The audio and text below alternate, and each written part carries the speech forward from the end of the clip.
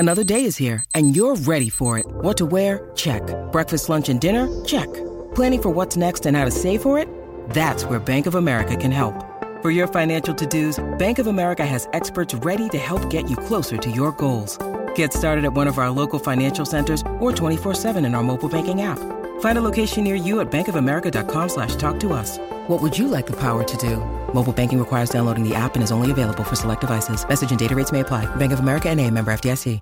Lucky Land Casino, asking people, what's the weirdest place you've gotten lucky? Lucky? In line at the deli, I guess? Aha, in my dentist's office.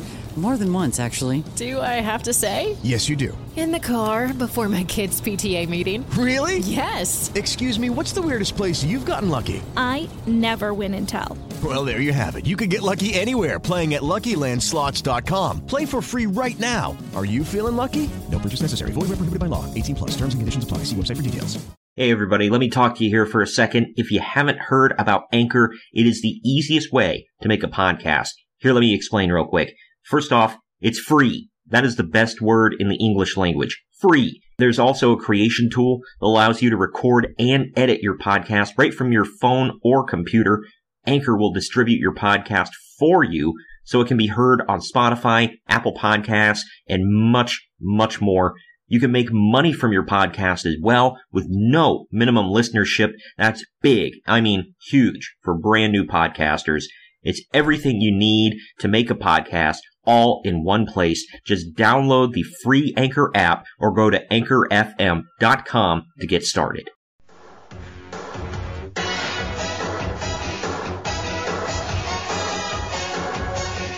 This is the main event.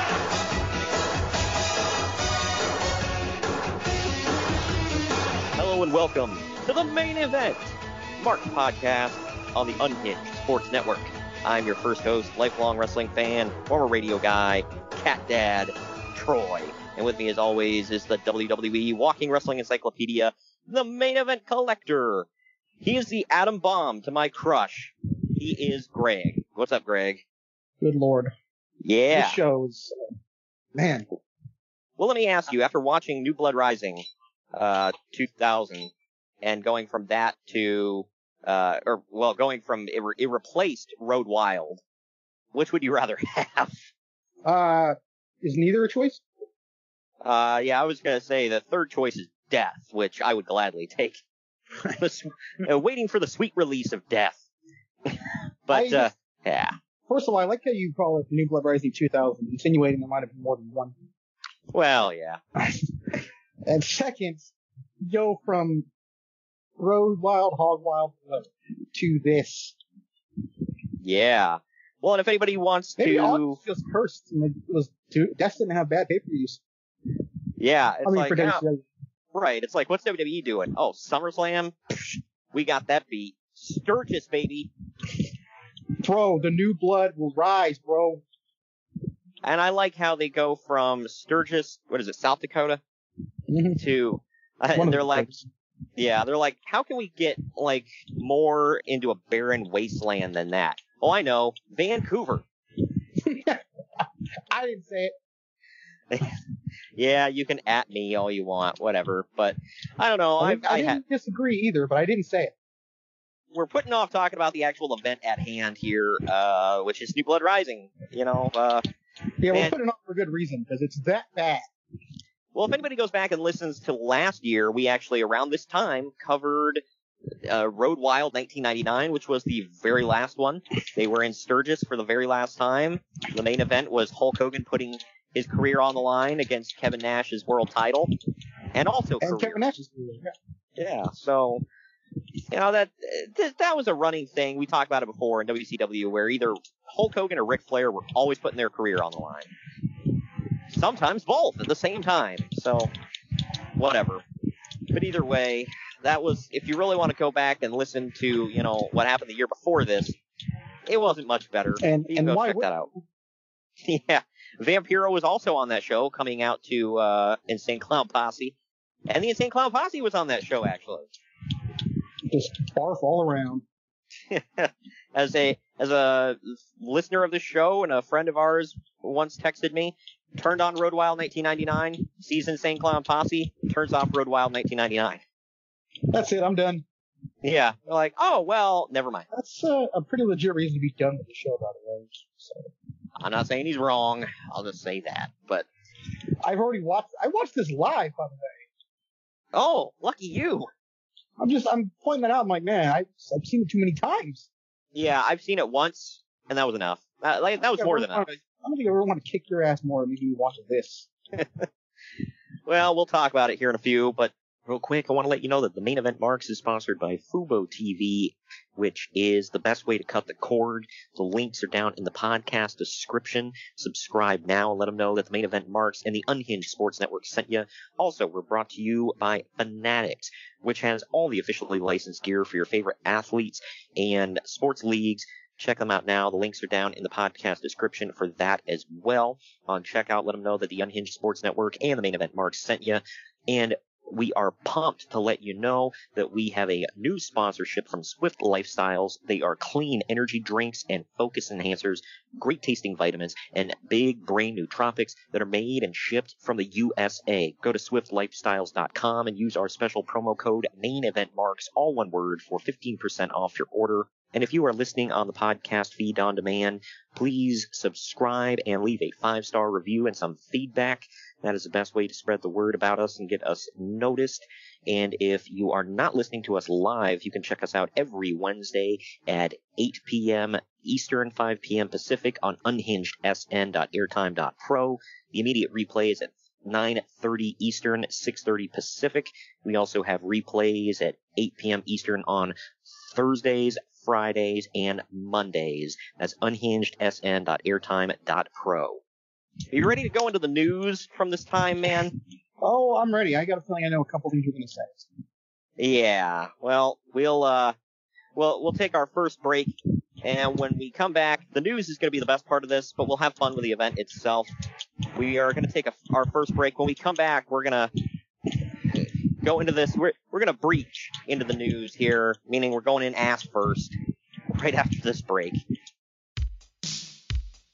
Follow the Main Event Marks at facebook.com/Main Event Marks Pod, on Twitter at Main Event _Marks, and on Instagram at Main Event _Marks and at Main Event Collector. Get all the best podcast swag from the Main Event Marks. Our merch shop offers custom graphics, including the podcast logo, on hats, shirts, masks, greeting cards, and more. There are tons of new designs with more dropping all the time. Just head on over to redbubble.com/people/Main Event Marks to grab your podcast merch today and become an official Main Event Mark. That's redbubble.com/people/Main Event Marks. The Main Event Marks are available wherever you get podcasts and on YouTube. Now back to the show. And we're back. Time to dive into the news and notes. It's not even joking about this. This is usually everybody's favorite part of the show, including ours.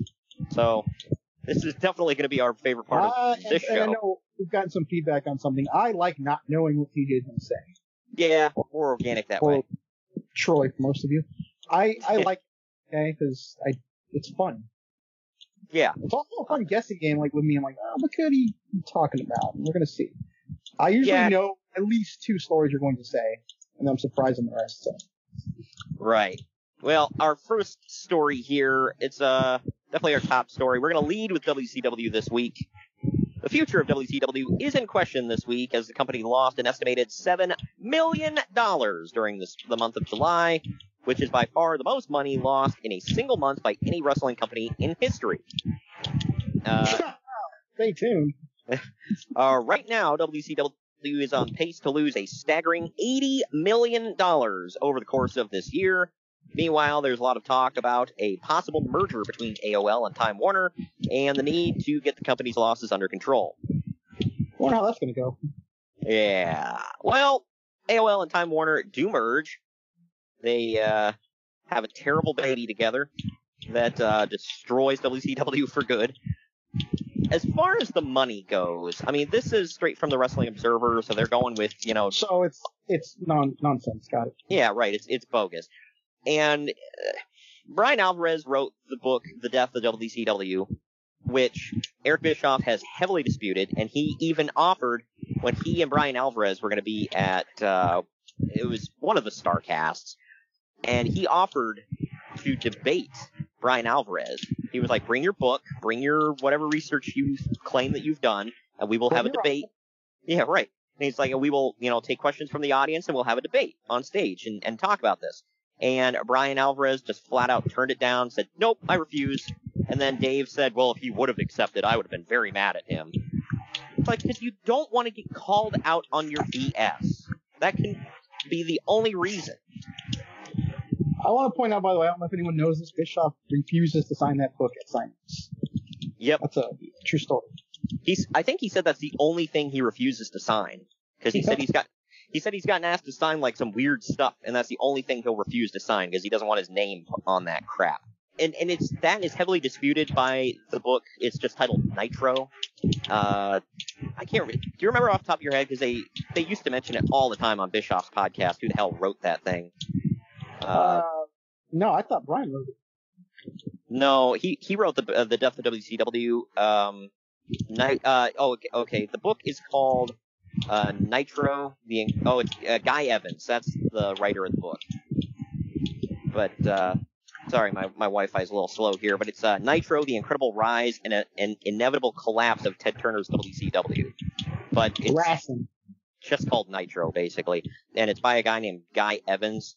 He spoke with like anybody who knew anything. He did deep research, and the numbers do not add up with Brian Alvarez, who basically went through Uncle Dave and people who had third, fourth, and fifth hand knowledge, or no knowledge at all, and were just trying to get in a book. So there you go. At least get Terry Taylor? Oh, I'm pretty sure he got Terry Taylor. But my thing is with the debate issue. If you know that you're right, and it's not like you're being invited to something you weren't going to go to. You're there. You're doing Q&As anyway. The other guy is there. He's doing Q&As. And he says, I'm going to debate, if you want, we'll debate. Why would you turn that down if you think you're right? Because it might harm sales, you idiots. Yeah. If you think you're right, you don't turn down a debate like that. Because that can only make you look better and him and the other guy look like an idiot. But clearly he didn't want to be made to look like an idiot, so he turned it down. Well, that's way too late. Yeah, right. Well, this is the same guy whose career was ended by Nick Gage, so. Real statement, by the way. Speaking of Eric Bischoff, by the way, his position in WCW was officially changed to consultant, and he's still under contract, but nothing is happening with him. He's still trying to get back into Power, but he's also looking into attempting to put together a group to outright buy WCW. Brad Siegel has apparently decided to give Vince Russo his 100% support and take full control over the direction of the company. I wonder how that's going to go. Bro, this was after the reboot. I thought by this point, according to Eric Bischoff, they had lost all confidence in Russo at this point. I thought they had already lost confidence in him and then they brought him back for the reboots.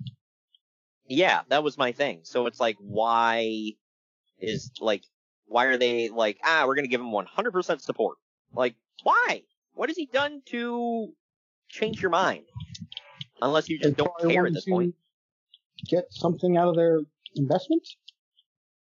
I don't know what the hell you get out of that, but, I'm honestly thinking, with everything how it transpired, I'm wondering if they actually put him in charge because they knew AOL and Time Warner did not want wrestling. And they're like, well, if we let this guy keep running the company, he'll run it straight to the ground and we'll have a really good excuse to cancel everything. Well, good play. Yeah, I really think that. Did you know there are people that actually believe that Vince Russo was actually on Vince McMahon's payroll for a while, and secretly McMahon sent him there to destroy WCW? Pretty sure WCW was already dying before he got there. Yeah, well, it was on life support. It could have been revived if it had the right people behind it, but everybody in the office on down just sucked. And then they brought Vince Russo in to pull the plug, punch the dying body until it did die, and then piss on the corpse. It died. Don't. Well, yeah, he pissed on the corpse, lit it on fire, bro, and it was gone forever, bro. Oh, man. Real Russo statement, apparently. I haven't heard it. Many people have said it, though. Yeah, people don't know what we're talking about. Go back and listen to what, we reviewed that show. What is it? It was King of the Ring 98. I think it was our first show. Yes, King of the Ring 1998, our very first podcast, like Greg said, now in the archives. Go check it out. There was a first blood match between Stone Cold Steve Austin and Kane. Kane said if he lost, he'd set himself on fire. And allegedly, Bruce Pritchard said, when they asked Russo, well, what if he loses, you know? And he said, well, then he's going to set himself on fire and he's gone forever, bro. Oh, man. That's a real sentence. Vince Russo, speaking of him, also did an interview recently talking a big game about how WCW had to rebuild around younger stars and that the wrestlers are the stars, not him, etc. Yeah, coming from the guy who puts himself on TV all the time. All right. Then, in the same interview, he challenged Atlanta Braves baseball player John Rocker to a match on pay-per-view in New York, bro. Does anybody know why about John Rocker? I don't know if anyone knows, but if you don't remember, he's the one that went off in racist terms on New Yorkers. Yep. If you don't remember, Rocker is the Braves player who was caught talking crap a while back for saying some things, or some pretty hateful things about New York and basically every ethnicity that lives there. And you don't need a Wikipedia to tell you they have like every demographic in New York. So, yeah. Yeah, it's like the United Nations there. So, yeah, didn't he say something about like, I know something about like, I don't want to ride the subway next to some like pregnant Mexican mother or some crap like that. Yeah. And he just went off about black people and just like everything under the sun. I'm like, dude, what the F, man? I know you live in Atlanta, but here's another thing. He lives and plays in Atlanta, and there's the demographics like, yeah, screw New York. But on the other hand, more than 50% of the population of Atlanta is black. I wonder how he feels about homosexuals, because I think it's a a pretty big homosexual demographic there too. So yeah, right. I can't remember if he said anything about them. I don't know, but I wouldn't put it above him. I don't feel like Googling John Rocker's comments at this time, but it's I'm sure if people Google John Rocker, it's probably gonna be the first damn thing that comes up. Ugh, man. Remember when Bubba Ray Dudley in ECW fans were telling him, my new hero, John Rocker. Mother of God. Yeah. Well, okay, so I was wrong. It's not the first thing that pops up, but yeah, it's some of the top things you're gonna find. Just type in John Rocker. It's like first are like his stats, and then like right under that, it's like John Rocker's story 15 years later, and what happened to the controversial MLB pitcher John Rocker. And apparently he was on a season of Survivor. Wow. I didn't know all that. Yeah, that's where irrelevant people go to die. Or where some were born, like Johnny Fairplay. That's true, yeah. Diamond Dallas Page is ready and wanting to come back, but for now, they're not planning to bring him back because Russo doesn't want to use him, saying that he's trying to basically get rid of anyone he deems as old. Anyway, DDP has since asked Kanyon to stop using the Diamond Cutter and stop copying his mannerisms since it's looking unlikely that DDP will ever be coming back. About that. He comes back. Yeah. When's their last ever pay-per-view? Right. So, Which I think is in the archives? Greed? Yeah. Okay. Yep. Greed, now in the archives. We did that WrestleMania season this year, back in March. So, yay us. That was a slog to get through. It was better than this show, I'll say that. But what's that really saying, Greg? Well, it's an underrated show, actually. Yeah. The opening match, oddly enough, you're going to laugh when you see who's in it. The opening match, really good. Or at least I think that was the opener, wasn't it? Kwee-Wee and... Yeah, okay. I know, everybody just laughed when I said Kwee-Wee. Is Kwee-Wee and Jett. Can't think of his name. Jason Jett. Jason Jett. Yeah. So that was on there. He was actually good. Right. And I believe that ladder match was on there. That was good. So there's a ladder match on this show too. We'll get to, but there's something better than a ladder match. Yeah, right. Lots of drama in WCW with Goldberg right now. Apparently Vince Russo laid out his future plans regarding the world title. And guys like Goldberg, Booker T, Kevin Nash, and Scott Steiner. Long story short, it ends with Goldberg losing at this month's pay-per-view in a three-way match, and then losing again to Scott Steiner next month. And, well, Goldberg said, no thanks. It led to a meeting with him, Russo, and Brad Siegel, and right now Goldberg's position in WCW is considered up in the air. And there's rumors that they may be trying to get rid of him. He still has 3 years left on his contract. I think he had just signed that, too. Yeah. I know this was around the time that Eric Bischoff said during these most recent contract negotiations, he said he really started to hate Bill Goldberg and his lawyer. So, I think it was, didn't he say it was Hulk Hogan's agent? I think so, yeah. Yeah. So, he really started to hate that guy, and he said he used stuff that, I guess the guy was friends with Bischoff, and used stuff that he knew personally about Bischoff that was told to him in confidence to try to get a better deal for Goldberg and his other clients. And so Bischoff said he started to hate him at that point. Hey, give me more money. That works for me, brother. Yeah. Here's one that I never knew I would talk about, but here we are. Currently, the WCW Hardcore title has been dubbed the Saskatchewan Hardcore International title. Sorry. Good Lord. I thought we'll leave that in because that's what it was. Literally. Yeah. And figuratively.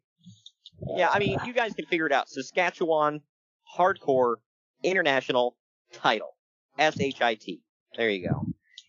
The original idea of the name was actually they were going to call it the Stu Hart International title, and they even asked Brett if it would be okay with him if they could call it that, and Brett gave them the okay, but it never happened for whatever reason. I don't know, maybe because no one wanted to associate Stu Hart with Bro! Can you imagine that call? I don't know who he had, the phone number to at WCW, but they answer the phone and he's like, hey, it's Stu. I saw one of you guys had put my name on a title and called it what's up with that? You guys some kind of weirdos or something? As long as the Rhino has a job. Yeah, I was going to say. It's like, you can call it whatever you want as long as you get the Rhino a job. Yeah. He calls Vince Russo up. He calls Vince Russo up. He's like, I got an invitation to my dungeon for you. Show you a couple loads. Yeah. Do you know how many tickets that would have sold? Or pay-per-views, you say? Dude, I don't know what, well, actually, we have a somewhat sad story about his conditions here coming up in a minute, but, I'm sure he still could have stretched Vince Russo at this time. Yeah, right. Well, speaking of sad stories, man, we gotta get to this one. Van Hammer's been released. Oh, I need to get like a sound effect thing for when you say stuff like this. Yeah. For that one, the sound effect would be wah, wah, wah. Oh, for me it'd be like, oh, like a sad moment, a sitcom or something. It would be like wailing and gnashing of teeth. Why? Why, God? Why would you do this to us? Major stash, man.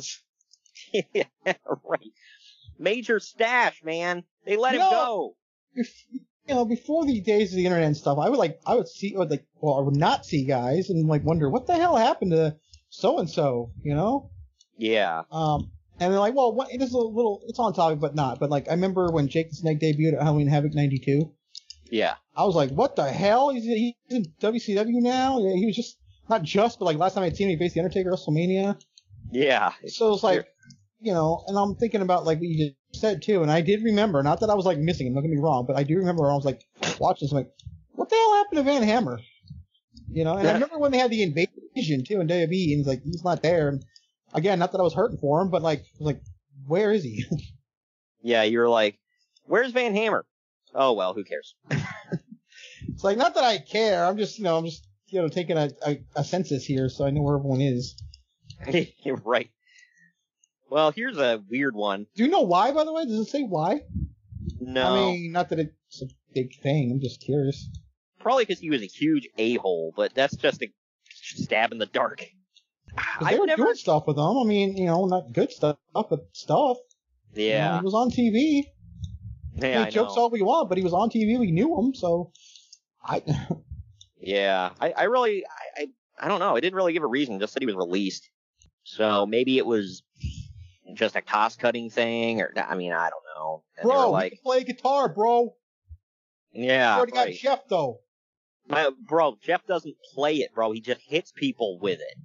That's what you use guitars for, bro. Anyway, this is an odd one.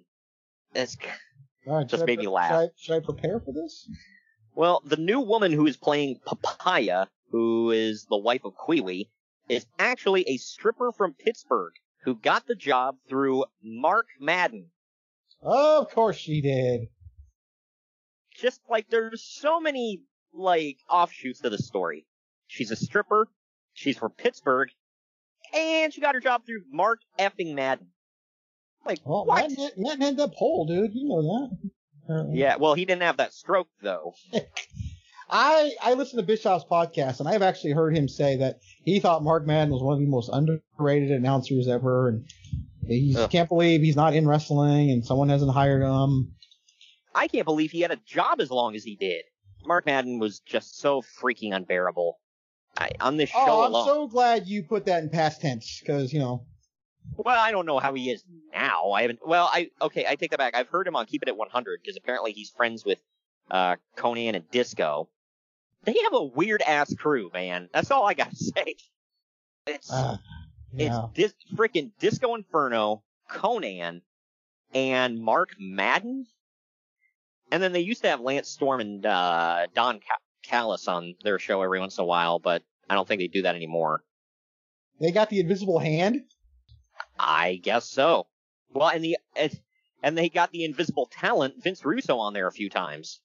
Okay, that's not really funny, because if he was invisible, he'd have been a lot more tolerable, but whatever. No, I'm saying his talent is invisible. It's just, you can't see it. No, it's not. There's no talent. No. Well, maybe you don't know it's there, because it's invisible. You can't see it. Just make a John Cena reference? It's like John Cena. You just can't see it. All right? I'm going to slap you when I get to Columbus. Can you remind me to do that, please? I'm going to just roll right up to your car. I'm going to whip out my hand, just smack the hell out of you when you're in the seat. Wow. This one, actually, I did not know anything about this. Maybe you have more details on this than I do, but Bam Bam Bigelow is still suffering from burns that he got from saving some people from a fire, and he'll be out for a while. I do remember that. It was actually on my local news. Really? Yeah. What the hell happened? He ran in and saved some people from the fire, I heard, or something like that. Like from a house fire? Or? I think so, or was it a car? It was one of those two. It's been a long time. But yeah. Okay. Yeah, no, I didn't do research on Bam Bam Bigelow and fires. Am I the only one that sees the irony, by the way? I was thinking that too. I'm like, the guy who has, tattoos on his head. Fire. Of flames, yeah. It's like, okay, so apparently Bam Bam Bigelow saved 3 children from a burning home, and he suffered burns to 40% of his body, and he spent 2 months in the hospital recovering. Yep. Wow. And he was on the very last Nitro, too. I never thought that I could like Bam Bam Bigelow, more, but it's like, I gained a lot of respect for him with that one. Holy crap. I always liked Bam Bam Bigelow, so that's pretty cool to know that he did something like that. Scott Hall. Look out for that new figure, by the way, at Target, because it's going to be hard to find, so if you find it and want it. Oh, yeah, right. It's his new ECW figure. Yep. Well, somebody who didn't have a lot of respect from people at this time, Scott Hall is still officially on the injured list. And he is not medically... A transition. Crap. From Scott Bigelow to Scott Hall. Here we go. But yeah, Scott Hall is still on the injured list, and he's not medically cleared to wrestle due to his neck surgery. I had no idea he had neck surgery in 2000. Oh yeah, I think the last match he had was it Super Brawl, I think? Maybe wrestle after that, but... Well, how about that?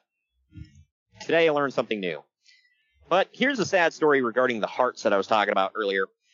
There was a recent story about the Hart family lawyers who got some of Owen's siblings to sign documents entitling them to Helen and Stu's share of any potential settlement money if Helen and Stu died before the trial is finished. Yeah. For those that don't know, they were suing the WWE for wrongful death or whatever, or unsafe working. I don't know what all of it was, but basically anything around Owen's death. But Stu Hart was recently hospitalized for pneumonia while Helen Hart had a blood clot. Someone in the Hart family, later found out to be Natalia's mom, turned over these documents to WWF lawyers to complain that it was witness tampering. The Hart lawyers claim that the documents were stolen and WWF had no right to them. A judge ruled in favor of the Hart lawyers for now and has ordered the documents to be sealed. The judge ruled that ethically, WWF lawyers should not have had access to the paperwork and that they should have immediately notified the court these documents that they had obtained wrongfully. The Hart lawyers said that the siblings who signed it aren't expected to be called as witnesses, and thus it's not witness tampering, and was just an attempt to encourage the family to stick together and fend off WWF officials who they claim are trying to turn members of the family against each other. Okay, first of all, ethics and legality are two different things. So which one was it? Yeah, right. I just, I don't think people realize that. Right. Yeah, I mean, you can be ethically wrong and legally right at the same time, or vice versa, I guess. I think ethics is just a fancy word for morally, in my opinion, but yeah, that's... Yeah. And I think it's pathetic they're fighting over money for a guy who died. Yeah. Well, supposedly they were all... Because this all started that we're all going to stick together as a family and sue the WWF for this. And then, if you believe all the stories that came out since then, I mean, obviously Natalia's mom took documents to the WWF behind the family's back. And supposedly there were other ones going to the WWF and was like, hey, I'll give you information about the family if, you hook me up. Wink, wink. So the Hart family, a lot of the members of them are just backstabbers and everything else. So nobody could trust anybody. And if you believe the stories... And you thought your family's bad, folks. Yeah, right. And if you believe some of the other stories, apparently Smith Hart is just a nut. Like a legit effing nut. Didn't they talk about that on Dark Side? I can't remember for sure. They might have. I know there was a story that he had to drive Andre the Giant when he was working in the Calgary territory. He had to drive Andre to the airport to catch his flight. And he, drove like an effing psycho demon to the point of, Andre, as soon as they got to the airport, Andre, jumped out of the car, slammed the door, and bitched at Stu. And he was like, I'm never riding with him again. Never let him near me. Holy crap. Pretty sure a guy that size didn't have to say it very loud. Oh, yeah. It's like The Undertaker. You say it once, and that's enough. And the fact that you even had to say it is bad. But somebody else who died around this time, the funeral service for Gordon Solie was held in Tampa. Spoken eulogies were given by Brian Blair and baseball player Wade Boggs. Wow. Apparently, Wade's a huge fan of wrestling. I mean, I knew he was friends with Kurt Hennig, but... Yeah, apparently he was good friends with Gordon Solie as well. That's pretty cool. Gordon Solie actually penned, people can look him up if they want, he penned, multiple letters when he knew he was dying. So, I mean, it's sad, obviously, but it's kind of like his final thoughts and stuff like that. And he was pretty lucid at the time, so he, because... Not to make this sound dark, but that's something I wish I could... I hope I'm in the right frame of mind to do that. Yeah, right. It's like, well, I'm dying, and, here's what I think of, whatever I've been through. That's kind of cool. B. Brian Blair, though. That's one I didn't expect to hear. Oh, man, I think as we're recording this, I just saw something on the news that his son got murdered. Was it him or Brazil? Oh, one of them, man. Their son got murdered. Yeah. Just recently. We're talking, as of recording, I think it was yesterday. That's awful, dude. Son of wrestling legend B. Brian Blair killed. Wow. That sucks, man. That happened, as of recording, it happened yesterday. He looked a lot like his dad, but with tattoos. He was only 29 years old. Damn. 29. Yeah. Apparently, yeah, I don't think it's saying how. I don't think they know how yet. Yeah. His name was Brett. Yeah, they said details on Brett's death have not been confirmed as of this writing. Brian's oldest son was named after WWE Hall of Famer Bret Hart. Wow. Wrestling is weird, man. That sucks. He was apparently hanging out in Florida and was killed. Damn. Something else. I'm not even gonna make a comparison here because it's just that's about as bad as it gets. But this is pretty bad for this time. Payroll in ECW is currently being made, but everyone. Sorry, you said payroll in ECW and that popped me. I know, right? But everyone is still one paycheck behind. Oh, just one, huh? It's sad that that's a win. I know. But they're trying to catch up. In order to save money, Jerry Lynn, the Baldies, Cyrus, Joel Gertner, Joey Styles, and others were not flown in for TV this week. How are you going to have a show without the Baldies? All jokes aside, Jerry Lynn in 2000 is probably their best wrestler. There could be an argument made that he was probably one of the very best in the world in 2000, so that one kind of shocks me. Right. Well, and they didn't. The rest, whatever. I mean, well, Joey Styles, I don't know, because nowadays, like, oh, you can fly in the outside, they just film it from home. I don't think that was an option back then, so that, I don't know. I'm thinking by 2000, because they did, like, remote stuff with Raw all the time back in the day, because, I mean, when they would pre-record, I know Cornette and Jim Ross talked about that they would pre-record Raw, like a week ahead, and then to stay current with the announcing, like, if they wanted to mention something on commentary, like, as it was playing live on TV, Vince McMahon and everybody else would be like in sound studios doing the announcing. I remember hearing about that. That's called, I believe, I don't know if it's true unofficially, it's called the Ahmed Johnson effects. Do you know about that? No, why? So when Farouk debuted, he had hurt Ahmed like legit, and he hurt his kidney, and then he went to the hospital. But he apparently wasn't hurt bad enough yet, so he recorded the next Raw, and he won a Battle Royal to face the WWE champion at some point. But as it's being recorded, he's in the hospital, so he's not going to be facing champion after this for a long time. So they have the announcers on commentary say, well, he's in this match against doctor's orders. And they threw that in there, apparently. So I think I heard, was it Jim Cornette? It might have been someone. Might have been on one of Conrad's podcasts. It might have been, actually, no, I think it was Pritchard.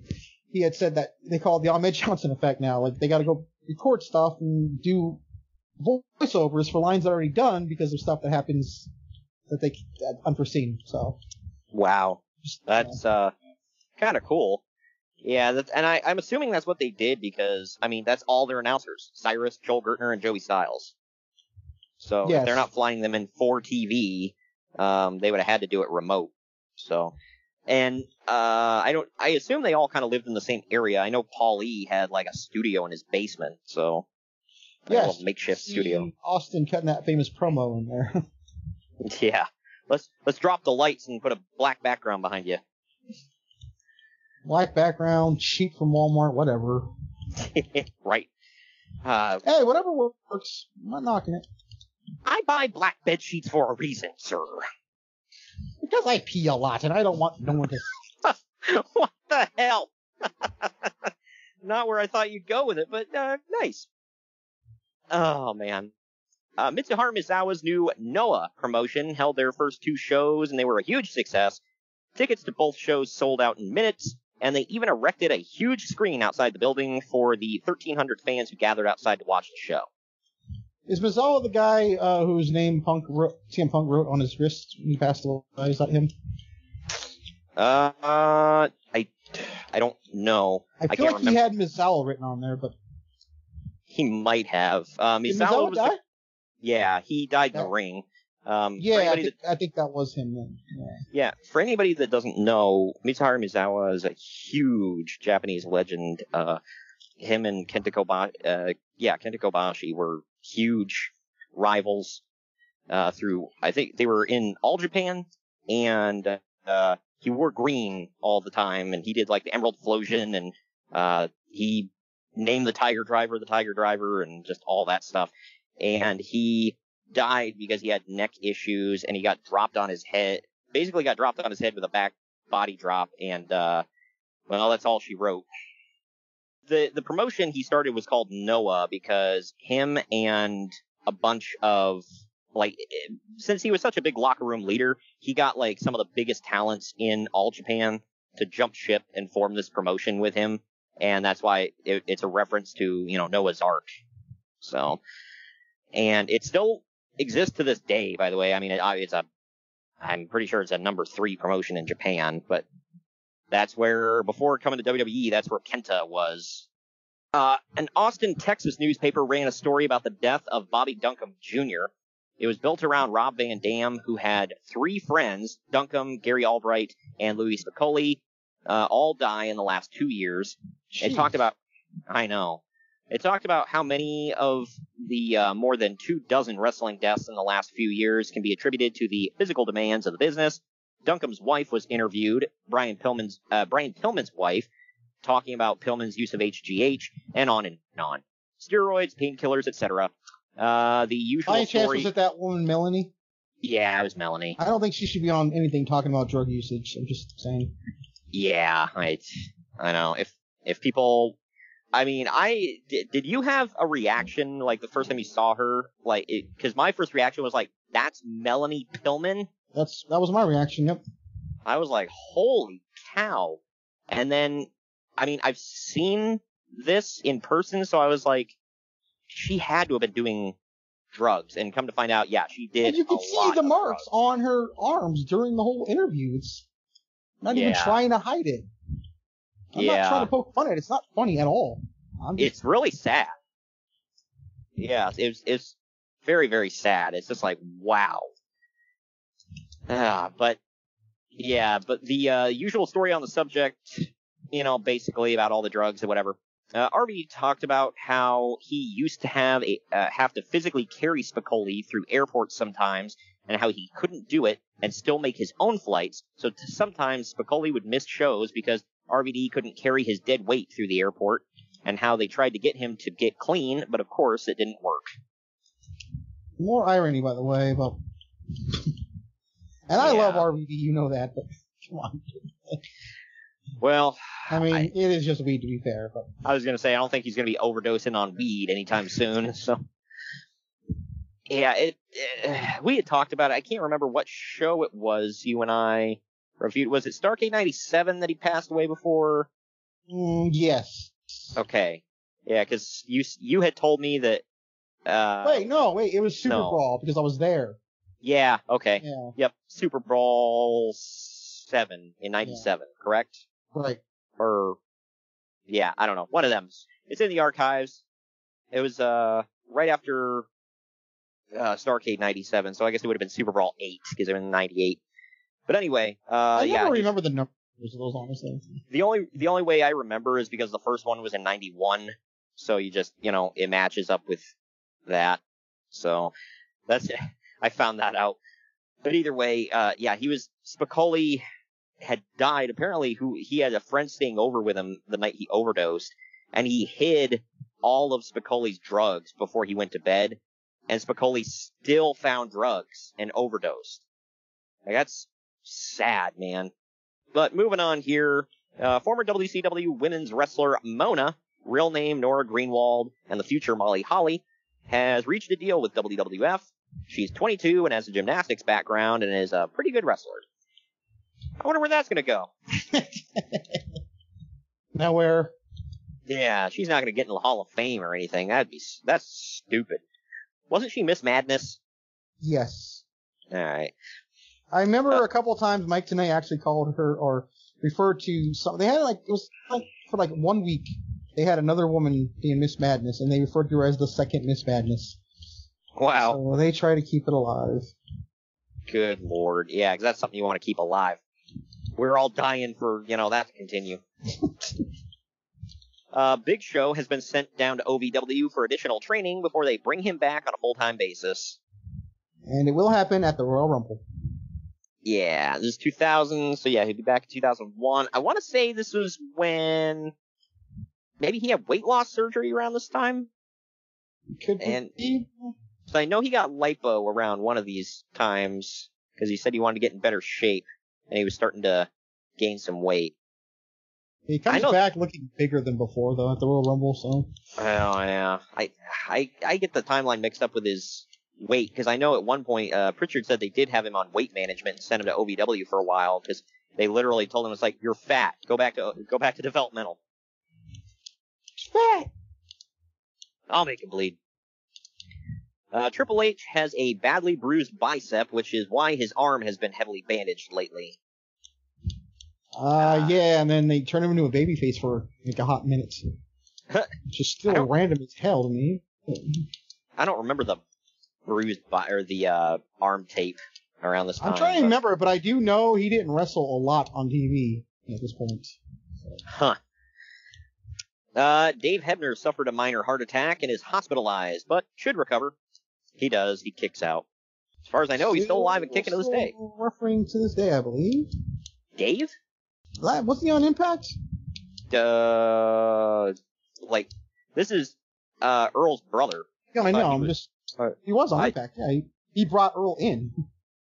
Maybe he's not reffing anymore, but he was in Impact. Oh, I don't remember that. Huh. I'd have to go check that out. Because I can't remember. Wow. I usually remember the TNA stuff like that, but... All right, well, that's all I got for the news and notes. It only goes downhill from here as far as the show itself that we're going to review, but... Take that back.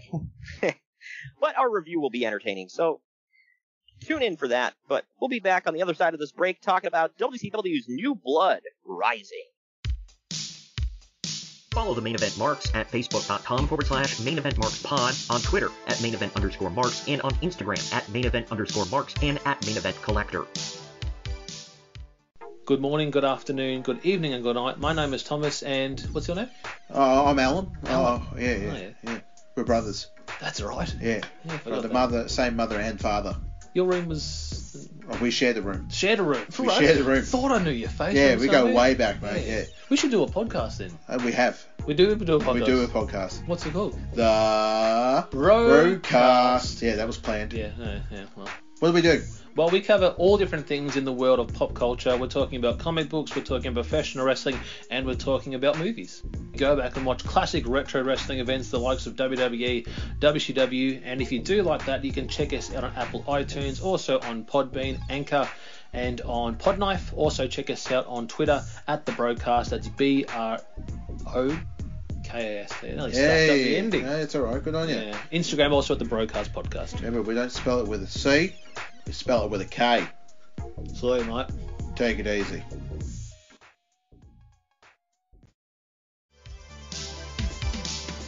The Main Event Marks are available wherever you get podcasts and on YouTube. Now back to the show. And we're back. WCW New Blood Rising 2000.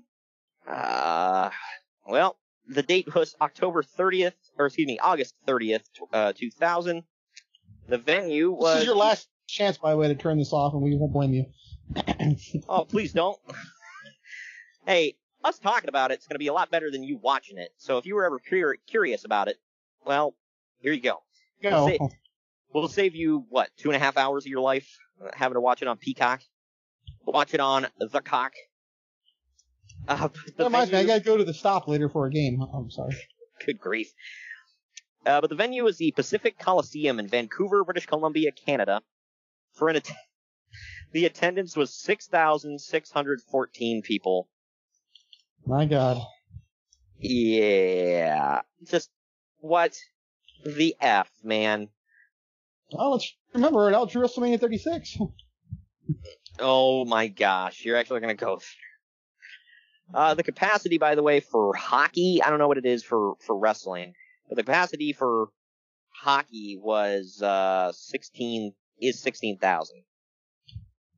So, or over 16,000. So this thing was not even half full. For a pay-per-view. Screw the Canucks, man. Anyway, sorry. The least they could have done was, held it in Sturgis so that, they could be like, whatever, we got what we got. Oh my God. New Blood Rising. Those bikers would have made some blood rise, alright? Yeah, right. The pay-per-view buy rate for this one, by the way, was 0.18. For suck. Whole thing sucked. Yeah, I watched this live. That's right, I did. I'm pretty sure I did.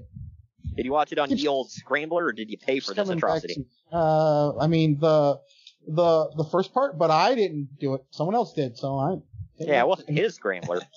Hey, statute of limitations, man. It's been 21 years, so F off. But I'm still right. Not mine. Yeah, it's like, hey, I didn't see nothing, all right? Well, I saw something. Unfortunately, I did see this.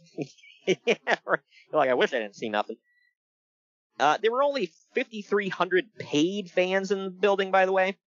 So, I mean, WCW handed out a ton of free tickets, but more than 50% of the people who were given free tickets didn't even show up. Damn. You know what that reminds me of is when the Bengals went to the playoffs, Chad Johnson bought a ton of tickets so that they wouldn't be blacked out and was literally giving them away on the street. I remember that. And people still didn't show up. And they couldn't. Pathetic. It's not like, wrestling. You can't like do the old black tarp. What's that? A trick? Yeah. They can't tarp off half the arena and just shoot it from one angle. Well, let's dim the lights and act like we have people. Nope. You guys gotta go with Troy on this one, by the way. See, the Browns are actually good now, so he can make these jokes and get away with it. Even when we sucked, we still sold out the stadium. That's the sad part. The Bengals went to the playoffs and they couldn't put asses in seats. That's like Atlanta Braves bad. Yeah. This show, man. Yeah. Well, in the opening for the show, the cameraman finds... Hold on, not to cut you off, but I just want to say, watching it back, I remember thinking, I think I might have liked this show. I remember watching this event, and at the time, I was looking forward to it.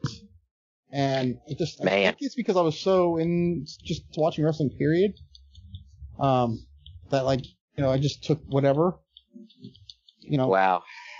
I mean, I'm somewhat the same now. Like when someone says, "Oh, it's just so crap," I'm like, "Well, I had fun watching it. I'm sorry, it's not like up to your weird standard, but I could watch it and enjoy it for what it is." But man, even this was so bad. Yeah, this sucked all the ass. Whole thing sucked. Yeah, it was. Yeah. But for the opening of the show, the cameraman finds some fans outside. You are using parentheses with that, correct? Yeah. Okay. They did find some fans outside of the arena that don't have the look, bro. Which I'm sure was hard to find. But they get them to go crazy for Goldberg, Kevin Nash, and Scott Steiner. So yeah. But to open the show, 3 Count comes out with Tank Abbott, who has the nipples cut out of his shirt. That's a real statement, by the way. Yep. Once they're in the ring, Tank hypes 3 Count. And they all dance together while lip-syncing before being interrupted by the Young Dragons. Or Young Dragons, whatever. I had never been so excited to see them ever. Yeah. So, this match is going to be a 6-man tag team ladder match for not 1 prize, but 2 prizes. You have to pull down the gold record and the recording contract. Because if you're not keeping track, the Young Dragons were looking to make their own record, right? Were they? Or is that I'm just sarcastic? I'm just being sarcastic. Okay. But if it's on the line, you want it, right? God. Right? Yeah. I mean, I know, I'm only using logic here. I'm sorry. But commentary was crapping on this thing throughout the whole, because they were like, so are they going to make their own album? Or like, what? And then they were like, so. That's where I got it from. Yeah, and they're like, and who's the recording contract through? Like, what label is it? And they're like, I don't know. It's like, holy crap, the commentary can't even pretend. Dude, Tony Schiavone, man, you could tell he was so checked out. That was one of my notes. I'll get to it right now. It's like this entire night, if you just listen to him, when he says, when he laughs sarcastically, he goes, oh God. I mean, you can tell, dude, you could just tell he's like legitimately laughing at how bad this company is. And he's been there for years. He loved it. That's what sucks, It's not like just some guy they hired off the street. This is like their legit commentator. They're like the voice of the whole company. And he's laughing at it. According to Conrad, he's the voice of your childhood. He is. So, there you go. I just, man. I felt bad watching it back for him, but I'm like, I know, he'll be fine. He did say during this time he would drive up to the building and he would just sit in his car until he absolutely had to come into the building because he was so miserable. Was he Like, that's contemplating sad. pulling the trigger? Yeah, basically, he said, I would sit in that car and just think about my life and where I was going. Like, I'm going in this damn. building to call a comedy. Basically. It's like, I have to pretend like I give a damn. I'll let it go. Right. And then, and he's not good at hiding his emotions, because on his podcast, like, every time they have to cover a show from around this area, or this era, he's not, like, you can just hear, like, the sadness in his voice, and he's flat out told Conrad, he's like, I really hate when you pull these shows, because he's like, it puts me in the mindset of where I was at the time, and I just get so depressed all over again thinking about it. But you can tell he's like, at least, you know, we can say whatever we want about it, but he's at least having fun in AEW from the sounds of it. Like, he sounds legitimately giddy to be calling wrestling again. Yeah, anyway, so this match, like I said, is a 6-man tag ladder, whatever. The teams are 3 count, which is Shane Helms, Shannon Moore, and, of course, to quote Tony Schiavone, nothing happening, Evan Courageous. Wow. They've got Tank Abbott in their corner. They're taking on they're taking on the Young Dragons of Kaz Hayashi, Yang, and Jamie Sun, who is Jamie Noble in an effing mask and gi pants. Oh man. 2 things on that real quick. Looking back, 3 count was actually pretty good. I know Evan didn't do much, but man, they were really good. And second, I just love how the guy in the pants, Jamie Noble, but I just love how it turns out to be like some guy with like a really southern twang voice. I'm like, that's the guy you're getting to be the ninja. Right. I sat next to him on an airplane, by the way, on my way to New Orleans to meet you for WrestleMania. Yeah, I think that's the same plane that when you got off, I got a selfie with all 3 members of the Riot Squad.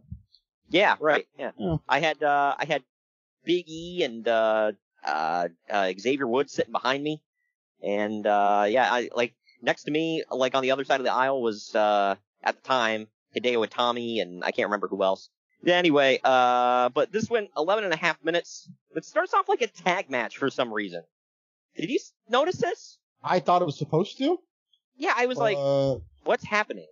They did this for the other one they did at Greed, too, if I remember correctly. And then it just all breaks down. So, hold on now. Russo's not at Greed, so I'm going to say it's not a Russo thing? Yeah, like maybe they're Don't just... worry, there's plenty of other stuff we can blame on him, don't worry. So, but yeah, I think he gets an out for this one. Yeah, who do we blame this one on? Sullivan? That'd be my first guess. This is how you set up the match, brother. Hey, instead of bro, it's brother. Anyway, Jamie Sun pulls down the gold record, but he drops it, and Tank Abbott knocks him off the ladder, and he takes the record. It's a real sentence. Yep. In the end, Shane and Kaz are fighting on top of 2 separate ladders, and moron Tank Abbott shoves them both over, because, you frequently knock your own stablemate off a ladder. And then what does he do? Well, Evan Courageous then climbs a ladder and gets the contract for the win. We'll get into the post-match here in a second. Uncle Dave says that this was the best part.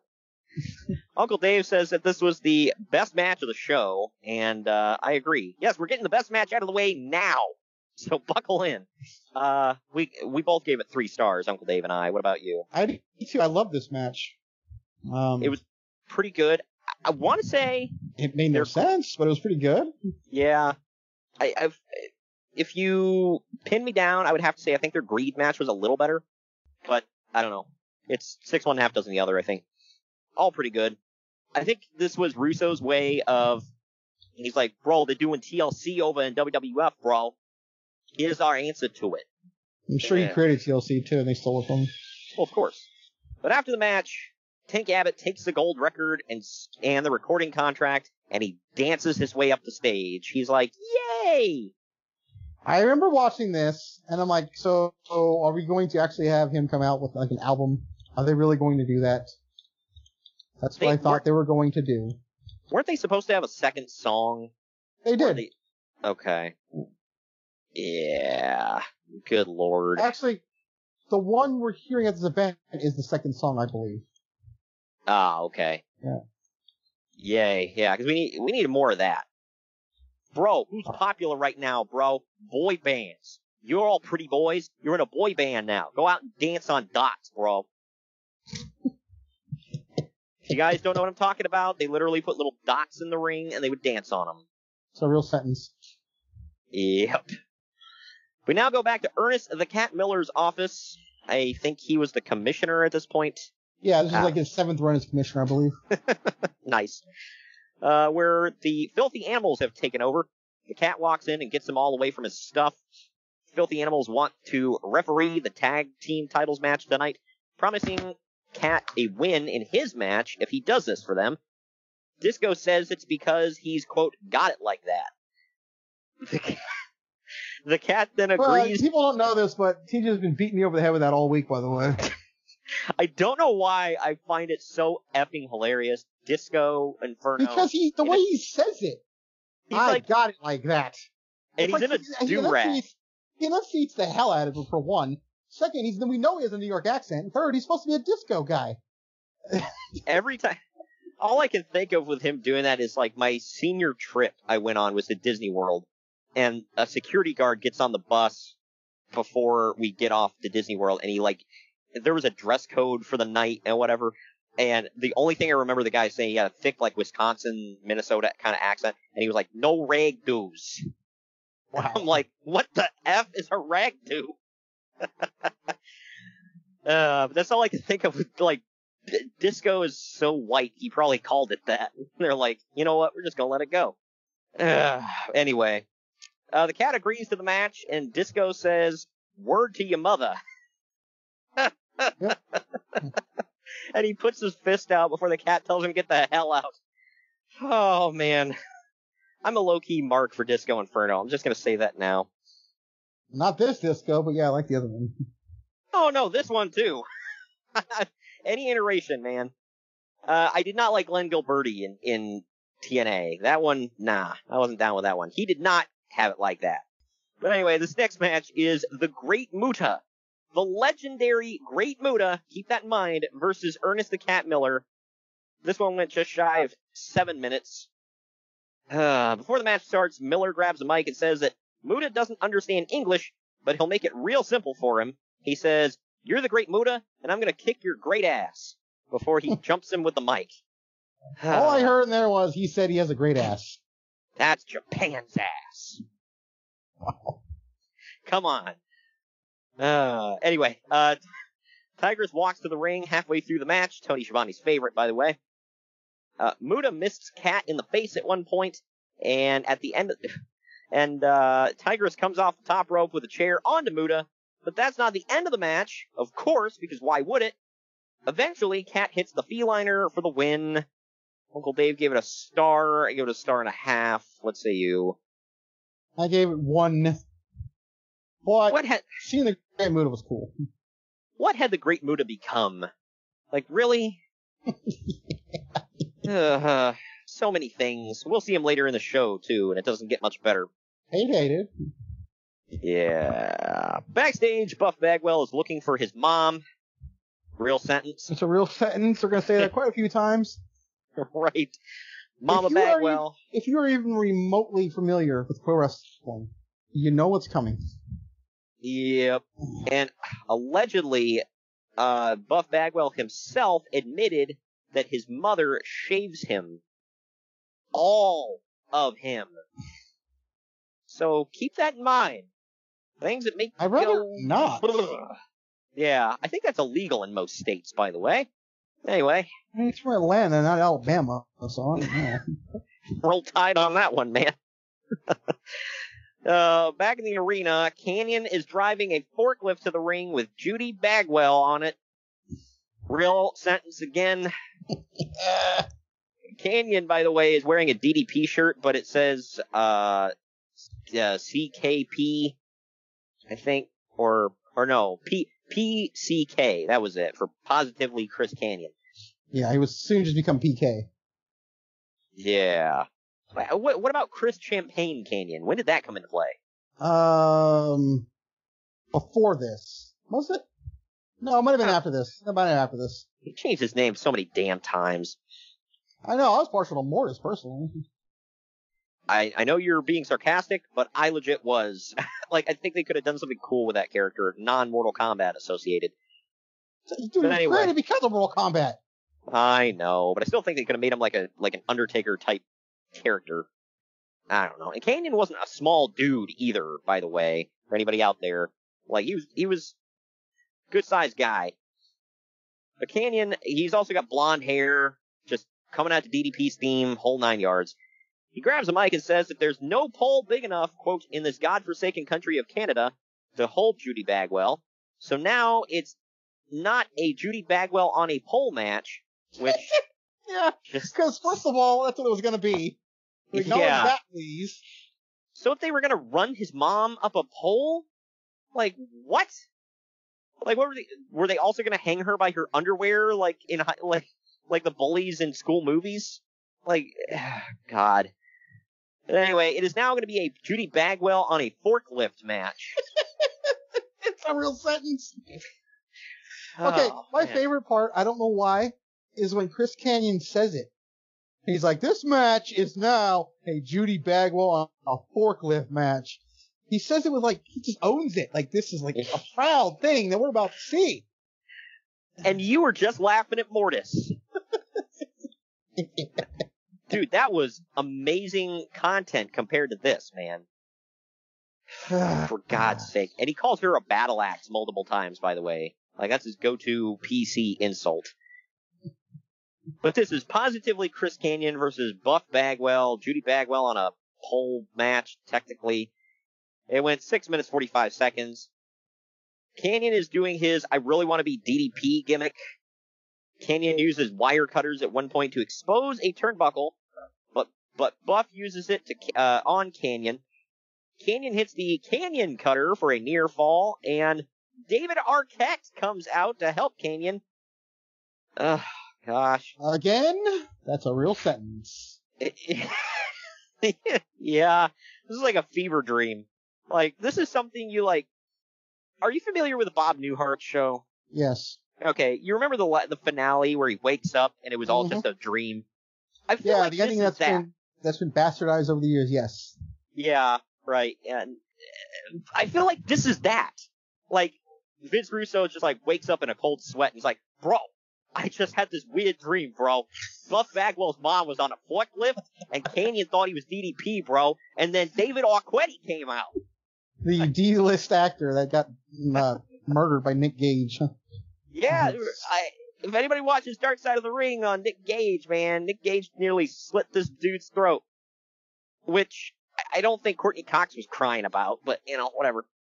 By the way, how did David Arquette look more put together in that documentary from within the last year, more than he did back here in 2000? I don't know. He looked like he just came off a bender when he came out for this pay-per-view. I'm like, dude, what have you been doing? Yeah. I don't know. Well, he would go on to film C-Spot Run and, I think, what was that, Eight-Legged Freaks, and just, those classics. All those Scream remakes, or sequels, I should say. Yeah, those were the best things he did, which is bad. But anyway, Buff finally hits the double blockbuster on both of them for the win, and then he helps his mom down off the forklift for I guess that's the official win. I don't effing know. Uncle Dave gave it 1 3/4. I gave it 2 stars. I know I crapped on it, but the wrestling was alright. What say you? For the wrestling, I'm staying with you. For the wrestling, it was okay, but this whole match was built around the forklift. It wasn't just a match, and they put her on the forklift. They made that essential purpose of the match, so for that I gave it 1 star. Yeah. If it was just a match, it would have been okay too. But you made it all about the damn forklift, which made it part of the match, which I have to include in my grade. So I'm giving it 1. Yeah, this just yikes, man. Well, after the match, Kanyon hugs Arquette and then hits a Kanyon cutter on him and leaves, which got a huge pop. Yeah. Why did they think that would get him booed? Or did they just not care? I'm trying to figure out, was that a thing that a heel did because they're both heel. So is he turning face, or is it turning Arquette face? And to my knowledge, I could be wrong on this, I believe it was the last time I ever see Arquette in WCW. So was that his send-off? Bro, nobody cares, bro. Oh, man. And in the parking lot, I can't believe I'm going to say this, but a purple limousine pulls up, and out steps, no, it's not Barney the Dinosaur, it's Lance Storm. He gets out, fans pop loudly for him, he's a national hero. He walks into the building while everyone cheers. Oh, man. Before the next match, the Filthy Animals come to the ring, all in ref t-shirts, except for Conan, and they've got the WCW Tag Team titles. So, were the titles vacant? No, Chronic was the champions. I thought they won the titles this night. No, they're the champions. Huh. Pretty sure. Then why do the Filthy Animals have the belts? I think they stole them, if I remember correctly. Did they have it like that? Yeah. Oh, alright, well, that explains it all then. I don't even freaking know, man. And this was a four corners match for the WCW World Tag Team titles with the Filthy Animals as special guest referees. Yes, all of them, except for Conan. There's a plural in there for referee, by the way. Yeah. They were all the special guest refs, except for, like I said, Conan was on commentary for this one. Might I add, by the way, WCW, on their chyrons, misspelled Chronic. They spelled it with a C. Did you see that? I didn't, but... Yeah. Did they make the last K upper, or capital, I should say? Do you know? No, that's what, no, because they spelled it I'm sorry, they spelled it Kronic. Was how they put it on the chyron. Yeah, it should be K at the beginning, K at the end. They're both capitalized. I didn't catch that. Yeah, because I was confused. I'm like, wait a minute. As far as I know, it was always spelt with two Ks. I don't know why I give such a damn about this. It just stuck with me. I'm like, why can you not even spell your own crap correctly? They've literally never done that right in the history of that company. But this went for 12 minutes, 22 seconds. The teams Way were too long. Yeah. The teams were the Misfits in Action, General Rection and Corporal Cation. Yeah, those two. I don't know if you're joking, but I thought those were the best two on the team. But I would have taken Chavo over Lance LaRue, but it's Lash? Or excuse me, Lash LaRue. My bad. Lash is very underrated. I just never saw it in him. I don't know. Maybe it's just me. But I didn't think he was bad. I just thought he needed some work. But anyway, that was the first team. The second team was Sean O'Haire and Mark Jindrak. The third team was the Perfect Event of Chuck Palumbo and Sean Stasiak. And the final team was Chronic, Brian Adams, and Brian Clark. Disco announces before the match that the Filthy Animals are the co-referees. As I mentioned, Conan's on commentary. The Filthy Animals try to get involved throughout the match, and a few times they have to get, the other people have to fight him off. In the end, Chronic hits high times on Sean Stasiak. Lieutenant Loco hops in the ring to knock out Disco, takes his referee shirt, puts it over his head, and then counts to 3 to give Chronic the win and the tag titles. Whatever. Uncle Dave gave it a dud. I gave it 2 stars. I thought it was fine. What say you? I gave it 2 only because I remember going into it and I mean, just rewatching it, I forgot who won. And yeah, it didn't look so obvious, at least to me. So I was like, alright, I'll give it 2 for that. I don't know how they let that stand, where they're like, oh, yeah, this guy can go in, knock out the referee, put his shirt on, and, I mean, that counts. Whatever. But it's WCW. No, nobody cares, bro. Backstage, Pamela Paulshock, real name, is standing by with Jeff Jarrett, asking him how he's going to, or what he's going to do, rather, against Booker T tonight. Jarrett's got to get his insults in about Paulshock being a slut, because they all have to. I don't know why that was a running gag. And then he says he's going to prove that he's got all the stroke around here. Cool. Before the next match, Shane Douglas comes to the ring with Torrie Wilson and grabs a mic.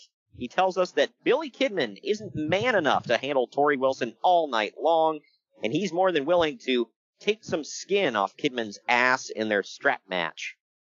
Oh, F yeah? You know what this is leading to? Viagra on a pole, baby. I like how people legitimately got effed up in that match because the bottle was glass. Yep. I remember you telling me, by the way, that Douglas shoved like a mouthful of pills in down Kidman's throat, and then later on he's like walking through the back, and the Nitro girls see him, and he's like, "I'm having a hard night." Yeah. Like, what the hell, man? But this one is the franchise Shane Douglas with Torrie Wilson versus Billy Kidman in a strap match with just shy of 8.5 minutes. Why is this a strap match? Don't know. In the end, Torrie Wilson is on the apron, and Billy Kidman shoves Douglas into her. She sells it horribly, by the way. Kidman then hits the unprettier on Douglas for the win. Uncle Dave gave it a 0.5 star. I give it 2 for average. What say you? 1. This sucked. It wasn't good. Say that. Well, after the match, Torrie comes in the ring with an attempt to hit Kidman with a chair. Very convincingly, by the way. Kidman catches her, puts Shane's end of the strap around Torrie's wrist, and then spanks her with the strap until Shane gets back up and attacks Kidman, choking him with the strap and hanging him over his shoulder in the corner. Of all people, Vito comes out to save Kidman and to chase Douglas off along with Torrie Wilson. Vito is then jumped from behind by Reno, and they start fighting. Vito gets the better of the exchange, and Reno takes off. Unfortunately, we do not see that match tonight. Because, we were hurting for it. You saved that, dude. I've got to ask, maybe you know, because you were watching during this time, why the hell did Vito come out to help Kidman? They were kind of going with him for a little bit. It looked like they were going to do something with him, so... Yeah, but was he connected to Kidman or Douglas? No, he was just the face, and at that point, and just, there you go. Okay, and it wasn't Reno supposed to be his brother? In-law. Yeah, so oh, okay. And they promised never to fight again, bro. I remember, they did semi-things like this with Vito. They did it with the Wall. I think they did it with Vampiro for a minute. It looked like they were going to do something with these guys, and then it just fizzles out. So Vito was definitely one of them. Yeah, he couldn't figure out who the hell to push. But back in the parking lot, a white car pulls in, and Booker T gets out.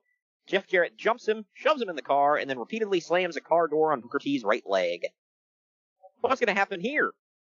But anyway, up next we get, this is real, Major Guns versus Miss Hancock in an ROTC match. ROTC stands for Rip Off the Camouflage. It went just shy of 7 minutes. Major Guns gets her top ripped off first. Hancock then gets her bottoms ripped off. Hancock misses a crossbody at one point and starts holding her stomach. She eventually rips off Major Gun's bottoms and doesn't win. I don't know, because Guns pulls off Miss Hancock's top and they fight up to the stage where there's a mud pit by it. Why? Don't know. Miss Hancock takes Guns down and they start... And then Miss Hancock, that is, gets up and starts dancing in the mud. Then she starts holding her stomach in pain. Guns rolls her up for the pin in the mud and wins. I don't know. Uncle Dave gave it -2 stars. I gave it a dud. What say you? I gave this 5 stars. I thought this was the greatest match of the night. Oh, yeah. Look, the visuals were very impressive. The match itself sucked ass. I didn't even give it a rating because I was like, this is not a wrestling match, though. I thought the rules of the match were, it says it in the name, Rip Off the Camouflage. I thought here you go again applying logic to a Russo show. That's your fault. Yeah, and why did they feel like we have to battle up to the mud pit, fight in there? What? Gosh, just whatever. Well, after the match, Miss Hancock holds her stomach in pain, and Major Guns actually comforts her. David Flair, in full suit, runs out, jumps in the mud, and checks on Hancock. The stretcher comes out, and the EMTs load Hancock onto it. Yikes. It's a real sentence. This, wow. This is going to lead to her saying she... did she ever say that she miscarried? No, she comes out, and the whole thing is like, who's the father? It's not David. It ends up being Sean Stasiak, and then... I don't remember if they said I don't think they said she miscarried. She comes out with a stroller one night and everyone thinks, oh, she had the kid. Mathematically, it's not possible. And the stroller just had a bunch of pictures of Shawn Stasiak in it. And yeah, I remember I really forget after that. I'm not trying to remember, to be fair, so. Yeah, because if anybody goes back and listens in the archives of our Greed show, she's with Stasiak. She's just called Stacy at that point. And she says that Shawn Stasiak is, quote, her baby. So, yeah. Whatever. This is the second man-meat gimmick that man has had, by the way. Just pointing that out. The first one, he was literally called Meat, and he wore tighty-whities. But from that goofy crap to this goofy crap, we go to Pamela Paulshock in the back with Vampiro, the Demon, and Great Muta. When did they start officially, lengthening his name to the Demon Dale Torborg? When he leaves this. Okay. Well, Paulshock brings up Vampiro, setting Sting on fire, bro. And Vampiro says that tonight is the Demon's chance to prove that he's good enough for the Dark Carnival. How hard is that really? You really have to try for that. How does one prove that they are good enough for the Dark effing Carnival? By the way, no offense to anybody out there who listens to ICP. It's just I find that statement funny. I mean total offense. That crap needs to be at the bottom of the ocean. Their music. Oh man, we're getting a letter. But up next, we got The Demon versus Sting in 52 seconds. Yeah. You heard me right. Sting is miraculously okay from what happened. Yeah. Not too long ago, mind you.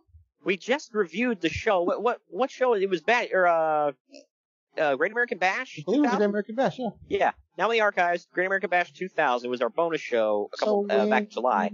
2 months, give or take. After getting thrown off the stage while being lit on fire, he is miraculously fine. Yeah, he's good. No scarring. No, no visible injuries. Still has long hair. I mean, he's good, man. Don't question it, damn it. Okay. Anyway, literally the only good thing about the Demon is that he comes out to God of Thunder by Kiss. Just pointing that out. Which, by the way, Tony Schiavone marks for. But then Sting comes out to Seek and Destroy by Metallica, so we've got a ton of great music in this match. It's the only good things about it. Sting repels from the ceiling onto the stage, and the Demon tries to jump him, but Sting was ready for him. Sting made short work of the Demon, hitting a Stinger Splash into a Scorpion Death Drop for the win. Uncle Dave and I both gave it a dud. What say you? Crap. One. Why did they just bury the Demon at this point? Not like I wanted him to win, but it's like, damn, dude, less than a minute. Because the contract with Gene Simmons was up, probably. Like, okay, we don't gotta do anything more. Yeah, I don't know. But they kept the character alive. They just... Not too much longer after this. After the match, right after the bell, Vampiro and Great Muta jump Sting, beating him down all the way up the entryway. Vampiro uses Sting's repelling cable to choke him until Chronic comes out for the save, beating up Vamp and Muta. The Demon stands on the stage and just watches Chronic beat down his teammates. Brian Adams grabs the mic and mentions that, quote, Vancouver is definitely down with Chronic. It's funny because a dude in the hard cam all night has a sign that's the Canadian flag, but with a pot leaf instead of the maple leaf. Adams then challenges the Dark Carnival to a match for Chronic's tag team titles. What the F? But we now go to the back to see Booker T having his leg checked out by a doctor. Booker gets angry at the cameraman for being in the room, and he kicks him out. Next, Lance Storm cuts a pre-match promo where he craps on America, talks about how great Canada is. He then introduces the special guest enforcer, Jacques Rougeau. Both men then stand in the ring and stand at attention for the playing of the Canadian national anthem. Mark Madden sings "O Canada" on commentary and literally wipes tears from his eyes. What the F am I witnessing? But this next match is Lance Storm versus Mike Awesome. It is a Canadian rules match, by the way, for the Canadian Heavyweight Championship. Lance is defending, and it has special guest enforcer Jacques Rougeau. Went about 9 minutes. I believe I'll get to it after the match, but Mike Awesome hits a pop-up, sit-down powerbomb on Storm for the win, supposedly, but then Jacques Rougeau says that according to Canadian rules, you must win a match via 5 count. So the match continues. Awesome then gets Storm to submit to a Dragon Sleeper to win, supposedly, but Rougeau says that Canadian rules dictate that you can't win a title in Canada through submission, only pinfall. So the match continues again. Awesome then hits an awesome splash off the top for the 5 count to win again, but Rougeau says that Canadian rules dictate that after the 5 count pin, the man has to beat a 10 count to his feet. So the match continues. Those are Texas rules. Yeah, right. I find it funny, by the way, that, the Hart family is from Canada, but you can't win a Canadian rules match via submission. Okay. But Awesome hits a top rope belly to belly through a table, but he goes through it as well. Rougeau declares that the first man up to his feet to beat the 10 count will win the title.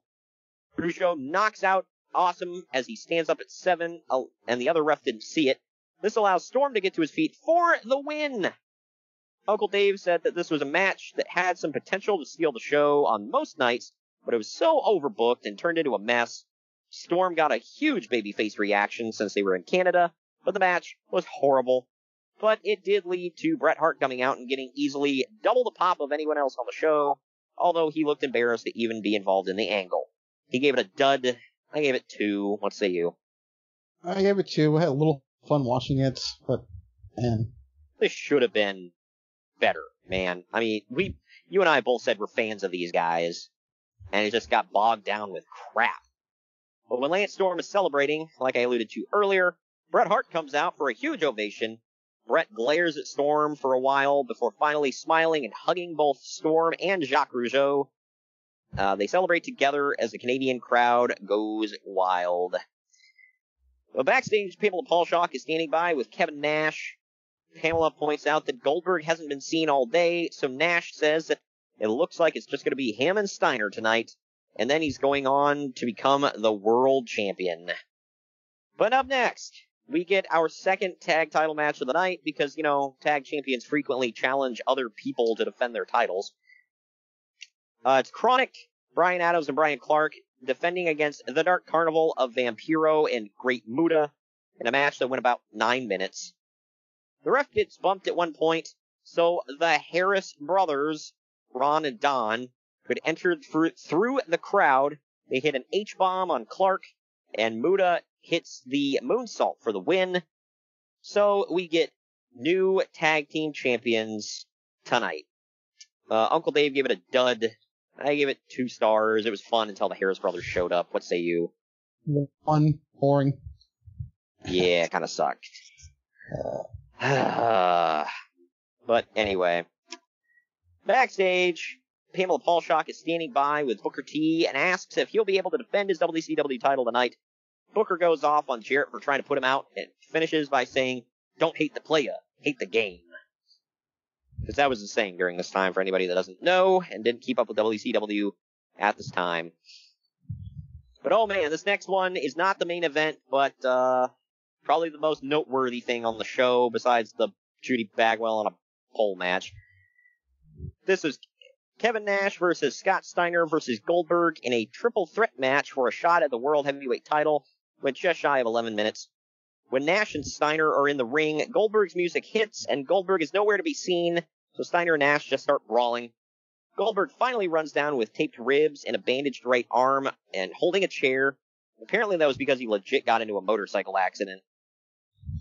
He quickly gets beaten up by Steiner. At one point, Nash is about to hit the jackknife powerbomb on Goldberg, and Goldberg shoves him off and leaves the ring, walking to the back. Yikes. Vince Russo storms out, and Goldberg tells Goldberg to get his ass back in the ring, which Goldberg replies with, "What are you gonna do about it?" And he leaves. Commentary then talks about how Goldberg went off script and ruined the planned finish of the match, so now Steiner and Nash have to improvise a finish. This is this is real. This is effing garbage. Madeja power walks to the ring, knocks out the ref by clipping his leg, and then low blows Nash. Nash then low blows Steiner, so Madeja low blows Nash again. commentary keeps putting over how they're just working on the fly and working without a script. Nash then hits a jackknife on Steiner for the win. Uncle Dave gave it a dud.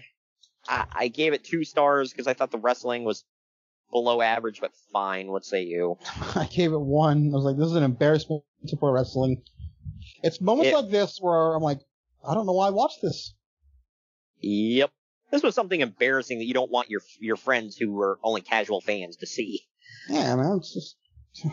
This led to the promos for the next month saying Goldberg refused to follow the script. Yeah, bro, it's groundbreaking.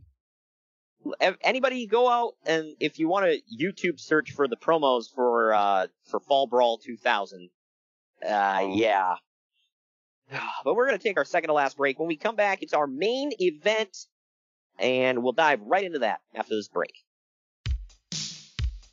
Follow the Main Event Marks at Facebook.com/Main Event Marks Pod, on Twitter at Main Event _Marks, and on Instagram at Main Event _Marks and at Main Event Collector.